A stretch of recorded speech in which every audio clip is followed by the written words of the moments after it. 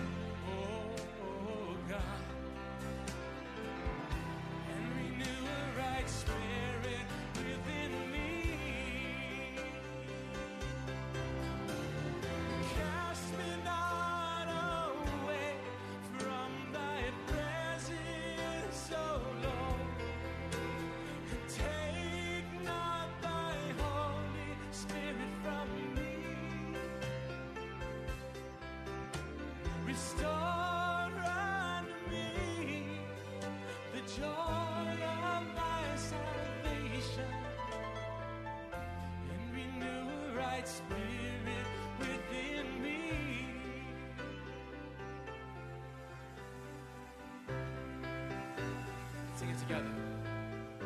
Create in me a clean heart, oh God. Oh God, and renew a right spirit within me. And renew a right spirit within me. Create in me a clean heart. Oh God, and renew a right spirit within me. And renew a right spirit within me. Cast me not away from thy presence, oh Lord. Oh Lord, and take not thy Holy Spirit from me. Take not thy Holy Spirit from me. Restore unto me the joy of thy salvation. Restore unto me the joy of thy salvation. And renew a right spirit within me. And renew a right spirit within me. Create in me a clean heart, oh God. Sing it to Jesus. And renew a right spirit within me. Close your eyes and worship Him. Create in me a clean heart. Create in me a clean heart, oh God. And renew a right spirit within me. Cast me not away from thy presence. Cast me not away from thy presence, oh Lord. Take not thy Holy Spirit. Take not thy Holy Spirit from me. Restore unto me the joy of thy salvation, the joy of thy salvation. And renew a right spirit, and renew a right spirit within me.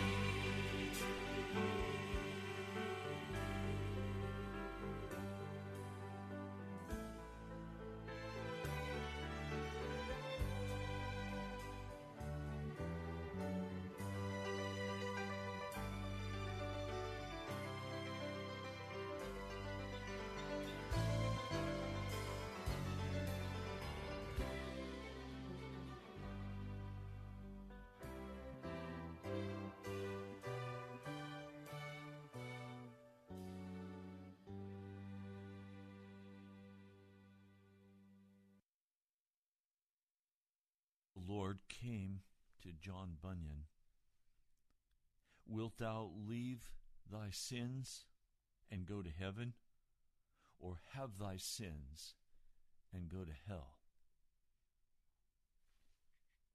John Bunyan was the author of Pilgrim's Progress. It was first published in 1678. Other than the Bible, it has been the most constantly published work in the English language.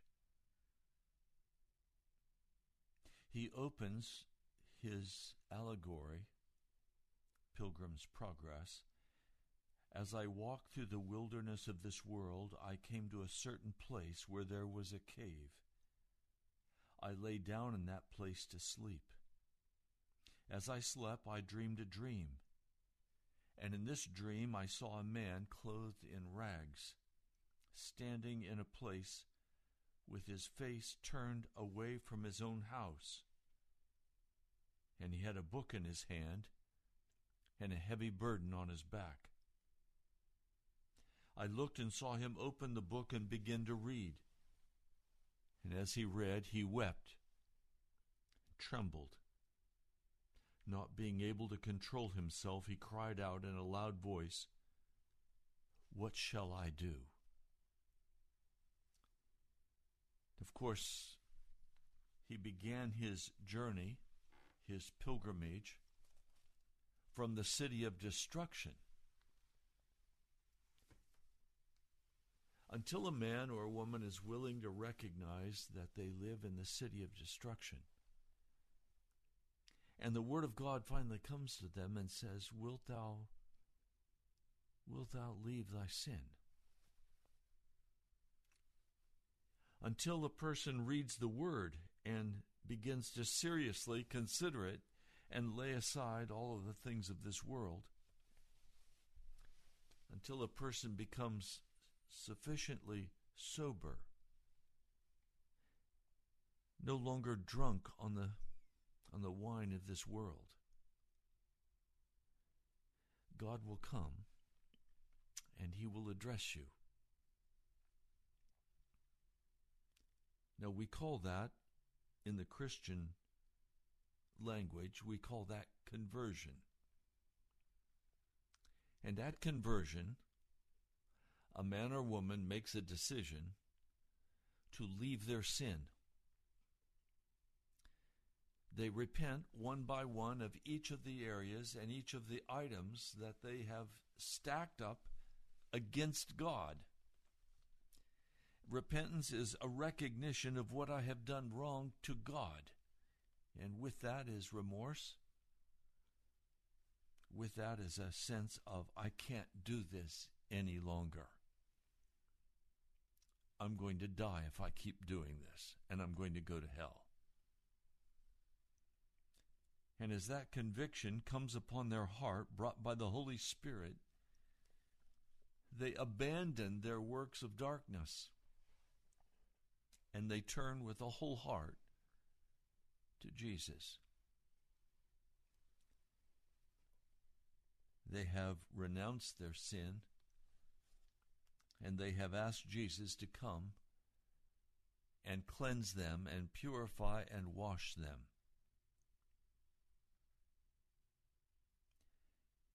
Now, what happens after that? That's where the rubber hits the road. And many, like Simon Magus, I spoke of yesterday, aborted his salvation, aborted his conversion. He was baptized, he was a believer in Jesus, but he would not leave his magic. His life depended, in his mind, on his being able to be somebody. His heart was filled with bitterness. He was angry. He was in the bondage of sin. Now, many of you have aborted your conversion because after you were converted, you went back to your sin. After the Word of God came to you, the conviction was there, and you made a covenant, and you were baptized, and you said, I now belong to Jesus. But lying heresies spoken of in the book of Jude, if you read Jude carefully, you'll find that always there will be lying teachers and prophets who will come and teach you that you can be saved in the midst of your sin. Now, it's of interest to me that in the latter part of the Scriptures, Galatians, Ephesians, Philippians, Romans, we have these very precise theological studies. And they're of great import to me, and I have spent my life reading and studying and having them unveiled to me by the Holy Spirit. But we also have in the Old Testament these same principles worked out in the lives of the old patriarchs. And it's of great value to notice these processes that the old patriarchs were taken through as they came into that oneness with Jesus. Now, the old patriarchs did not have the same advantage that we have, for the Holy Spirit could only walk beside them. He could not dwell in them, because Jesus had not yet been glorified. After Jesus was glorified, it was a new day. It was a new day, unlike any day prior to this in the history of the world. And the new day was the gospel of Jesus Christ, which said, if you were crucified with Christ, he would come and the Holy Spirit would baptize you, plunge you into himself, and he would come and dwell inside of you, no longer walking with you, but walking and being in you. Now, conversion, we repent, we confess our sins, we repent, and then we begin a pilgrimage. Now, in some cases in the Scripture, like the Apostle Paul, it was only a 3-day pilgrimage. There's some who want to say that his 3 years in Arabia, or however many years it was a part of the pilgrimage of dealing with his sin. The Scriptures do not teach that. In 3 days, he was through, he was finished, he knew who he was, and he was on his way. Now he had to grow up in Jesus. But he was baptized in the Holy Spirit, and the fire of God had burned out that old man's nature. Now, I'd like to share with you some thoughts today on the life of Jacob. I've spoken prior to this about Jacob, but I want to go much more in depth today because I want to supplement and illustrate from the Scripture the pilgrimage of righteousness. And that's what we are all called to. That's what Bunyan was addressing. It's why we called this broadcast Pilgrim's Progress. I want you to make progress. I want you to finally come into the full baptism of the Holy Spirit. I want you to be filled with Jesus Christ. I tell you, yesterday was a day of agonizing struggle for me. It was not a struggle with sin. It was a struggle to simply rest in Jesus. Nothing in the physical realm looked very promising, but I've learned the hard way not to trust what it looks like in the physical realm. I trust what Jesus says it is. And so I spent my time reading the Word, praying, walking, praying, reading the Word. This morning I woke up and it was like the sun broke out. The Holy Spirit was so filling my heart. And the joy of the Lord was so present with me. All I could do was roll out of bed onto my face and begin to praise and worship Jesus. He is so precious and dear to my heart. I love Jesus. He's everything to me. I'm not much into church machinery. I'm not much into all of the stuff that seems to get attached to the Christian faith. I just want Jesus. I love Jesus.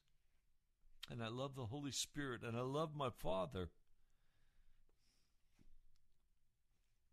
It's been a change for me. I've been addressing Father as Father. Abba, Daddy.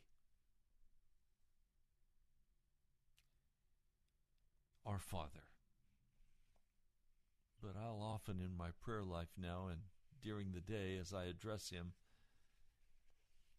I'll just say, Father, I want to talk to you about this. But what I want to ask you is what is the process, the transition between Romans, the 7th chapter, where a distressed man I am, who will deliver me out from the body of this death? And his answer comes ringing, I thank God through Jesus Christ our Lord.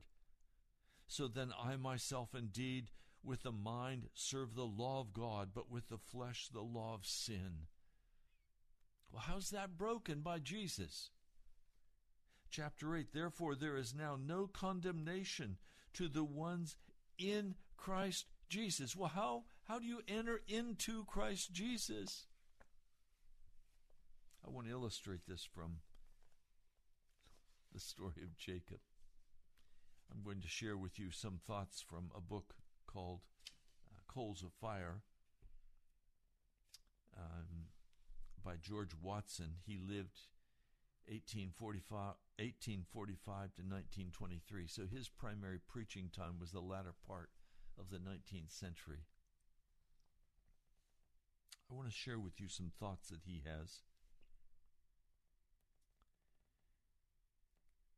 In Genesis, we find all the New Testament elements entering into our adoption into the house or the family of God.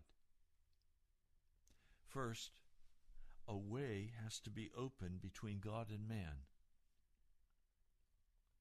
He dreamed, and behold, a ladder set up on the earth, and the top of it reached to heaven.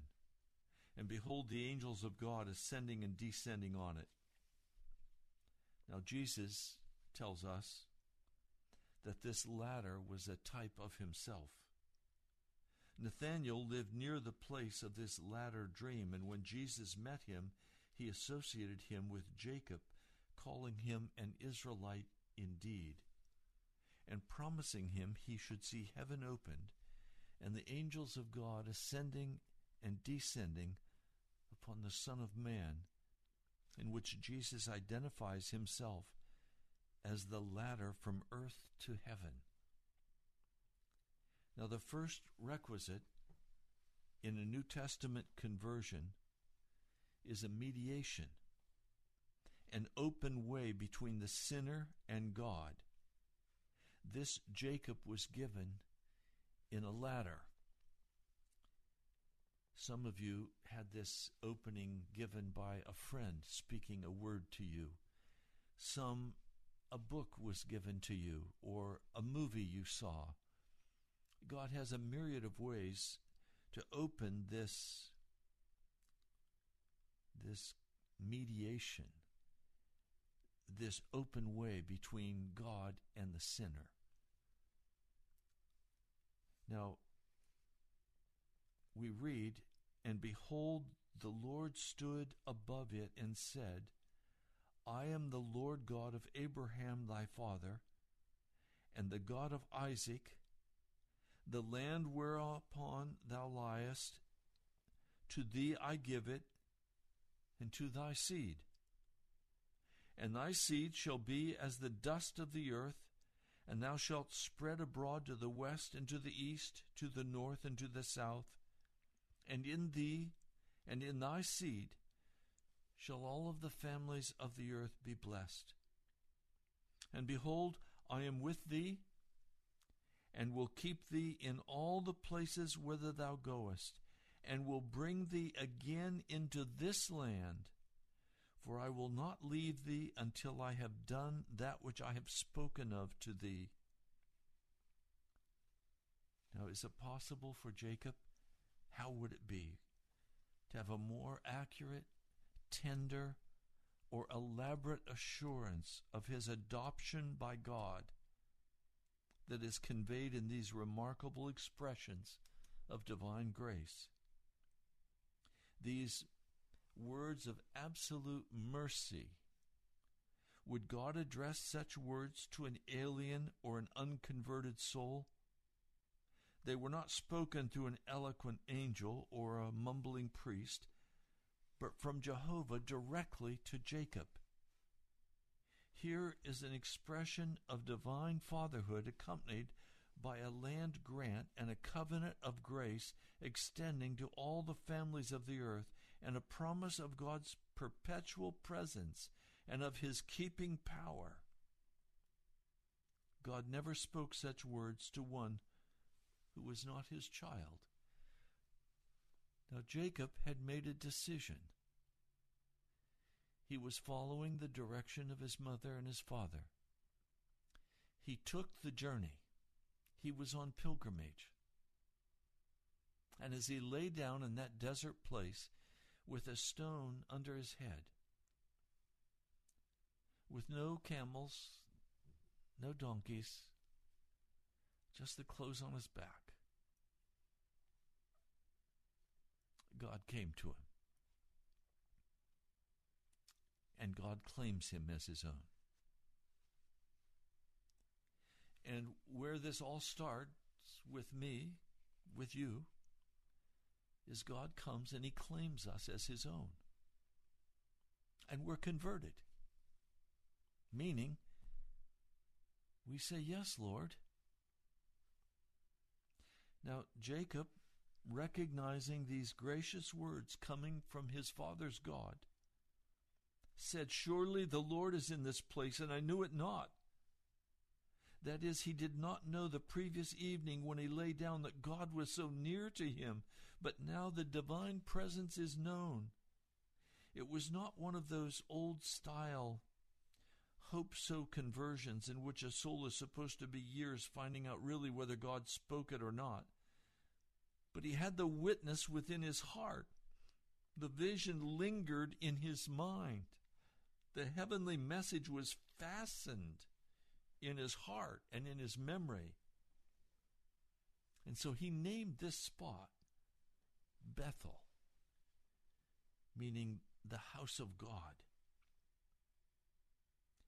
He indicates then that he felt within himself that he was not just brought into the presence of God, but he was now in a covenant of grace with God. The house of God is the family of God, the kingdom of God. His sins were forgiven, for he felt himself at the very gate of heaven. Now, as a fruit of Jacob's conversion, he not only makes an open and enduring profession of God's manifestation to him, but he enters into a financial covenant with the Lord to give him 1/10 of all of his income. God was so pleased with this financial covenant that he made it the law for subsequent generations.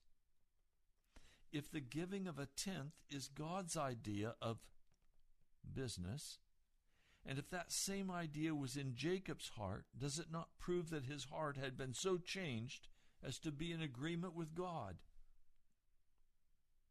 Now, I have to tell you, I have in the past severely denounced Jacob for making a money bargain with God. And yet there's not one word of reproof from the living God for this. Instead, the Lord emblazons his approval on this money bargain, and he made it a law for his church and the very basis of the poor man's prosperity. Look carefully at Malachi.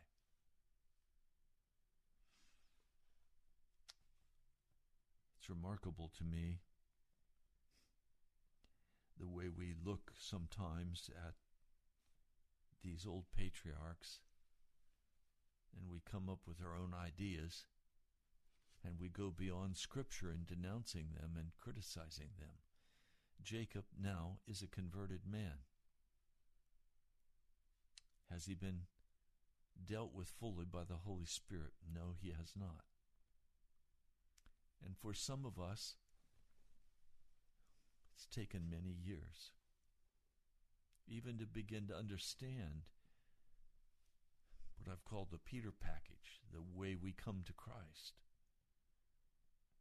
Many of you have simply accepted what the preacher said to you, and you have said, okay, now I'm saved. I'm on my way to heaven. Well, no, not necessarily. You may not be on your way to heaven. It takes time to be holy. It takes study. It takes the reading of the Word. It takes obedience to the revelation of the Holy Spirit to your heart. Now, Jacob is going to enter into legal bondage. And if you read Galatians, the law is meant to lead us to Jesus. Many of you who are listening today are still caught in legal bondage. Legal bondage has its place. It has its work that it must accomplish until we're ready to be set free. So what do I mean by legality? I mean rendering service by law, by a rigid routine. It's measured off. I've met men who do this. They measure off their Christian life by the rituals of the church that they participate in. And they're very faithful in those rituals. But it's a gospel of performance, serving God by the inch and the ounce. The book of Galatians is very elaborate as it unfolds the principles of legal service. In this epistle, Paul states a general fact that even the children of God who are in their spiritual minority, not yet delivered from the native reasonings and carnality of nature, have in their measure the same bondage that many sincere but unregenerate ceremonialists have.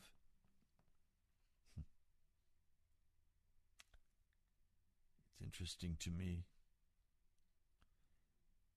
It says in the Scripture, "Now I say that the heir, as long as he is a child," that is, as long as he's still partly carnal, not in rebellion, but in his inner man, has not yet been baptized in the Holy Spirit.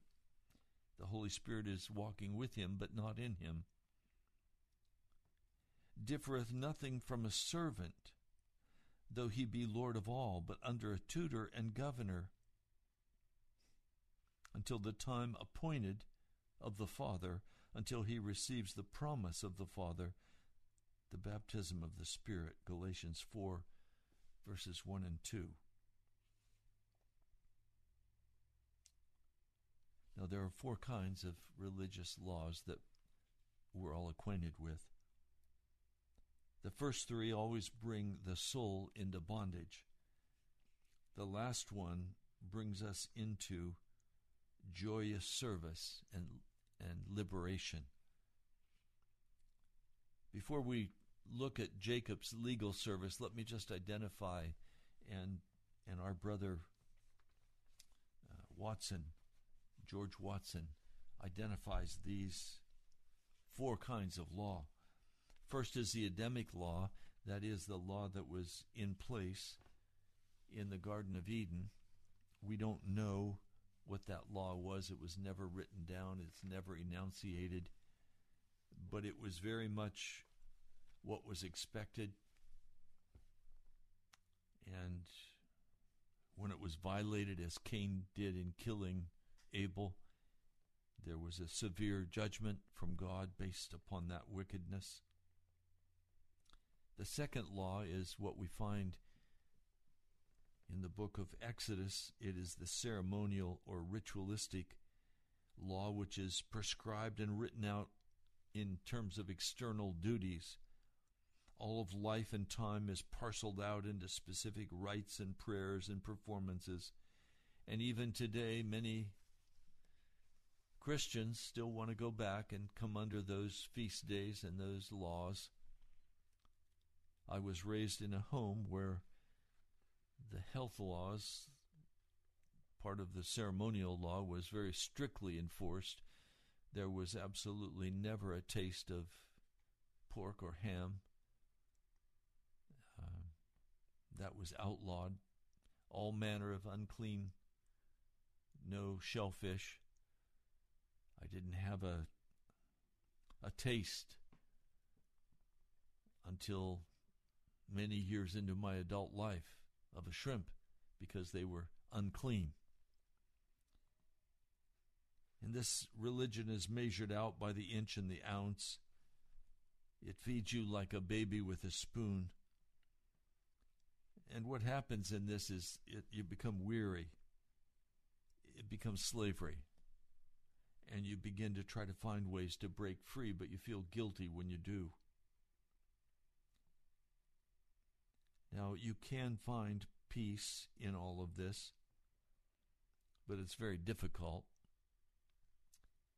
because there's a natural rebellion in the human heart against this kind of regimented life. I was raised in a home where coffee was not allowed, and I remember one day my father fixed himself a cup of coffee. Grandpa was visiting, and he was not a Christian. And Grandma had gotten some coffee for him, and so Dad made himself a cup of coffee, and I saw him doing this, and I was maybe age 9. And I stood there with tears running down my face because I was sure my daddy was going to go to hell because he'd had a cup of coffee. Well, that's legalism. It's not righteousness. Then there's the third law, and that was given at Mount Sinai. It is the moral law, the 10 Commandments. This law was actually written by the finger of God on tables of stone. It was not repealed by Jesus, as the antinomians teach. The law of God, the 10 Commandments, is still binding today. It is still in force. And it is a very hard law. It's impossible for anyone to keep the moral law until they've been brought fully into that relationship with Jesus, where the Holy Spirit comes and dwells in a man or woman.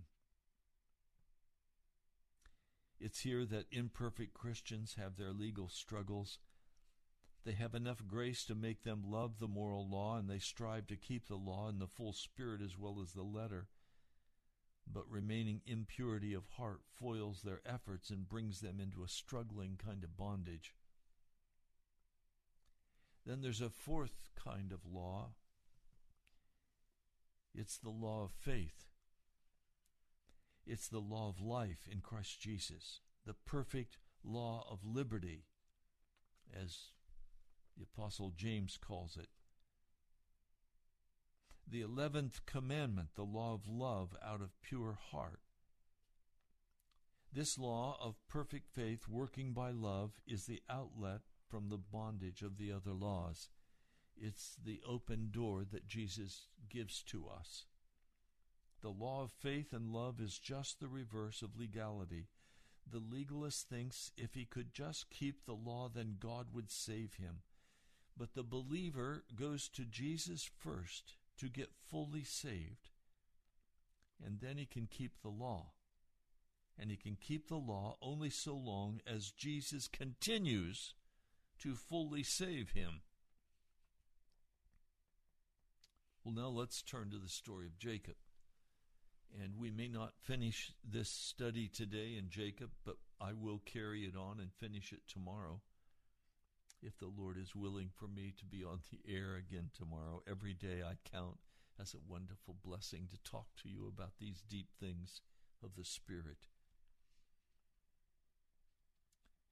Although Jacob was a son and an heir, yet he was under the law.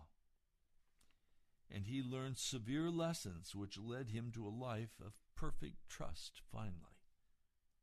Jacob's legal bondage is described in the 29th and the 31st of the book of Genesis. He was immature. He was a young man. He was not in full and happy fellowship with his parents.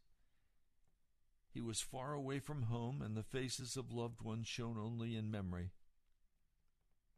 How many of you are in a similar condition? Instead of going on to perfection, you've allowed the fear of some Esau to come between you and them, and the smiles of God are not shining on you, and so you feel like you are dying in the desert. How often I've been there. So it's very easy at this stage to have your conversion aborted and sink into the legality of just attending church, not getting much out of it, but just going to get your ticket punched, trying to do a few things, but your cynical heart, because you've not gone on and finished the journey. You've allowed someone who's angry with you or something that happened in the past to block your way. And there's bitterness in your heart. There's rancor in your heart. Now, you're either going to have to allow the Holy Spirit to walk beside you. You notice I did not say to be in you. He's not in you yet. He's beside you. To walk you through this so that you can have that sweet communion with your Heavenly Father that I described that I was having this morning with Jesus and with the Spirit and with Father. So you know you're an heir, you know you were converted, but now you find yourself under stipulated wages. Jacob was going to inherit the vast wealth of Abraham. He had the blessing, the birthright blessing. And yet he is far removed from his legitimate fortune as a hired servant in Laban's house. And many of you are in this state serving for wages, doing this, giving that, going there, hoping thereby to get a little comfort. These heirs in exile, entitled to the baptism of the Holy Spirit with its wealth of results, but instead you're under a legal taskmaster serving for wages. So much work for so much religion. Someone very angrily said to me, I'm not doing this for free. You're going to have to pay me, and pay me big. Really? I thought this was because you love Jesus. Well, I do love Jesus. But this person became a very exacting taskmaster, bitter and angry, grabbing and growling. Wow, that's a hard person to be around. Does that describe you? He found himself under Laban the Syrian. Laban is an accurate type of the mere letter of the written law. The word Laban signifies whiteness, the mere letter of the law. Whether it's ceremonial or moral or holy or just or good, the law is utterly devoid of all mercy and all love. In judging of Bible characters, I always try to take sides with the Lord.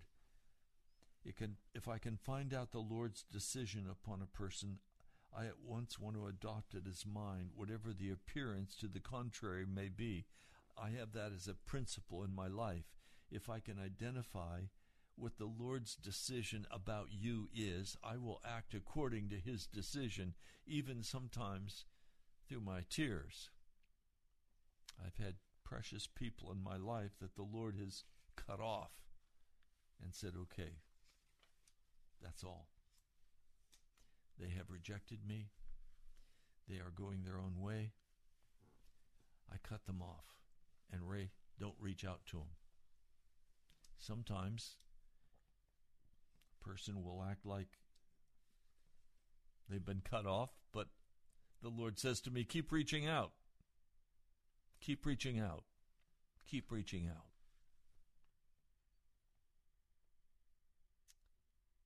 There is not one trace of approval of God on Laban's life. He does not have the blessing of God. He is rigid. You can read between the lines. He was rigid. He was exacting. He was merciless. He was always driving a hard bargain, yet he was never getting rich. His daughters complained that their hard-hearted father had sold them instead of giving them away. He reduced everything, even the sweetest affections on earth, to a mere trade. Here's a picture of the cold iron of law. And yet legality is just such a spirit. It knows nothing but hard driving duties. It reduces prayer and devotion, even the soul's espousal to Christ, to a sort of trade. It knows nothing of a glad, generous, loving service for no reason, just because of love. Not trying to grab, not trying to judge. The legalist always wants to judge. Oh, you're not this or you're not that. If you were just this, then I would. But you're not, so I'm not. They always penny pinch. My dad used to say some people make a nickel squeal. Remember, there used to be a picture of a buffalo on the nickel, and he would say, you make that buffalo squeal.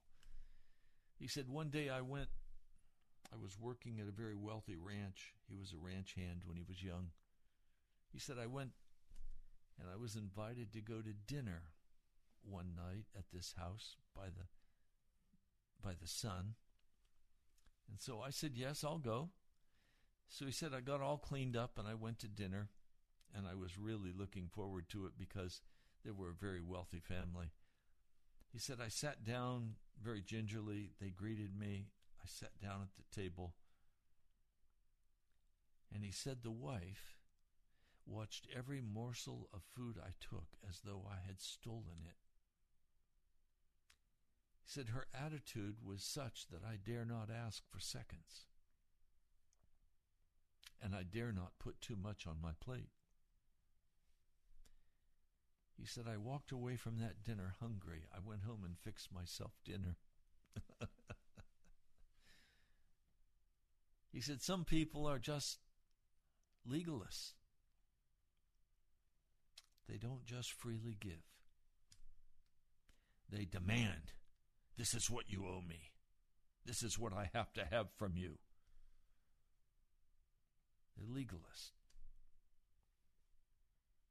Laban was never satisfied, As time passed, he grew more and more exacting.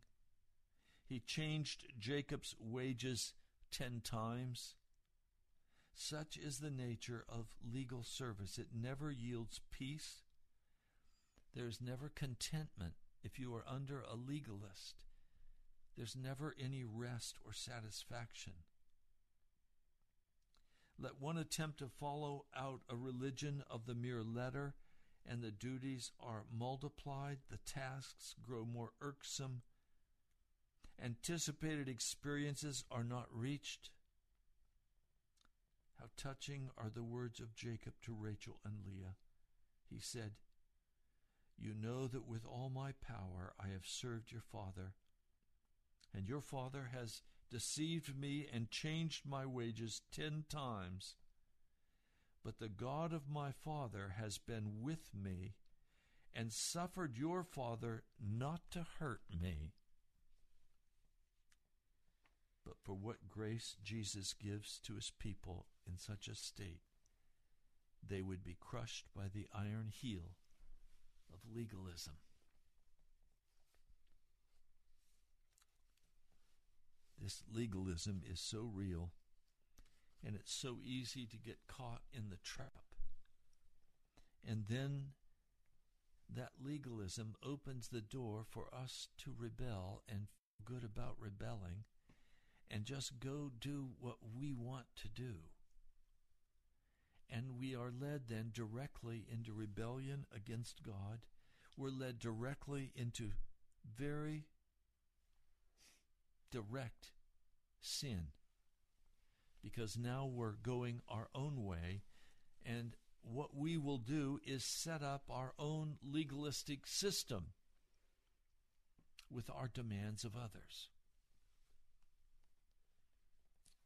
I have been surprised and shocked by how God has come into my life,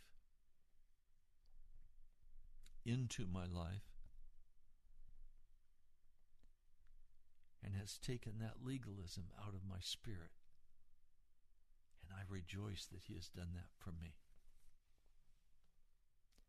That's why I am so free to speak about my great love for Jesus, who he is and what he's done for me.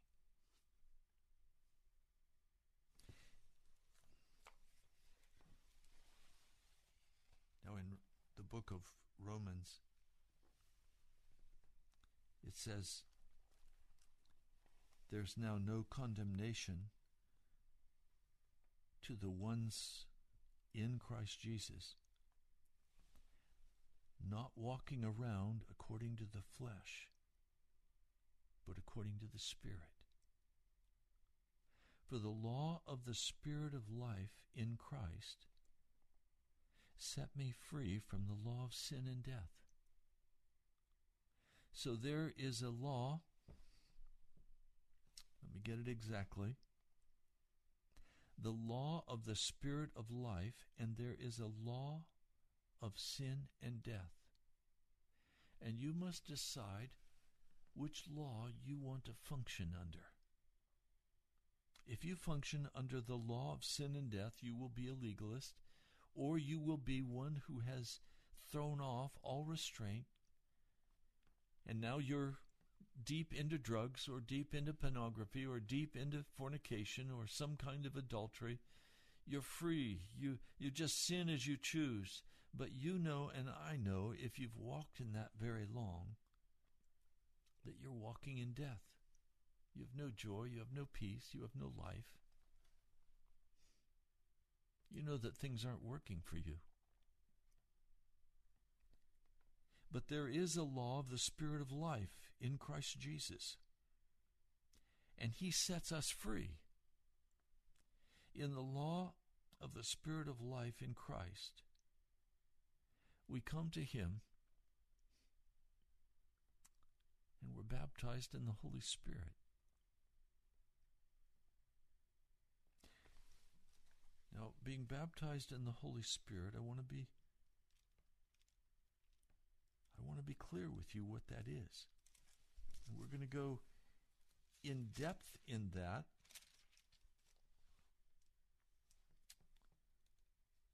see if I can. Yes. Galatians, the 2nd chapter, verse 20. I have been crucified with Christ and still am. In other words, this is a literal translation. I have been crucified with Christ and I am still crucified with him. On the other hand, I live. Yet not I, but Christ lives in me. And the life which I now live in the flesh, I live by faith in the Son of God, the one having loved me and having handed himself over in my behalf. I do not set aside the grace of God for if righteousness is by law, then Christ died in vain. So there is an avenue of escape, total and complete, from the law. But it is called crucifixion with Christ. This is what we're going to talk about tomorrow. What does that mean? How are you crucified with Christ and continue to be crucified with him? And yet you live. Yet not you, but Christ lives in you. This is the most exciting thing in all the world, what Jesus has done for us. Well, we're out of time for this broadcast. I want to pray for you. Lord, I've tried to just very quietly, humbly walk through this with brothers and sisters. I pray, Lord, that your Spirit will go forth and open a door of opportunity for every man and woman under the law, or every man and woman who is walking in death, and yet they've listened to this broadcast. Would you now go forth and ignite hope in their hearts, that they could come into a deep place of understanding that would lead them into full crucifixion and life in you. Lord, would you make that so now? In the name of Jesus. Amen. You know, I'm so clear, it's not the words I speak, but the Lord can use these words that I speak to bring you into that place of a new decision, if you're willing. Well, you've been listening to Pastor Ray Greenley from the National Prayer Chapel. This is Pilgrim's Progress. I'd love to hear from you. I've been checking the internet for PayPal and haven't heard from many of you. You can go to our webpage, nationalprayerchapel.com, and just click on the donate button. This is a faith ministry. I trust the Lord to move in your hearts to bring the resources. And I praise God that October is paid for. If the pledges come in, it is paid for. And I know the pledges will come in. Thank you, brother and sister. Well, you can write to me at the National Prayer Chapel, Post Office Box 2346, Woodbridge, Virginia, 22195. I love you. I'm glad you listened today. God bless you. I'll talk to you soon.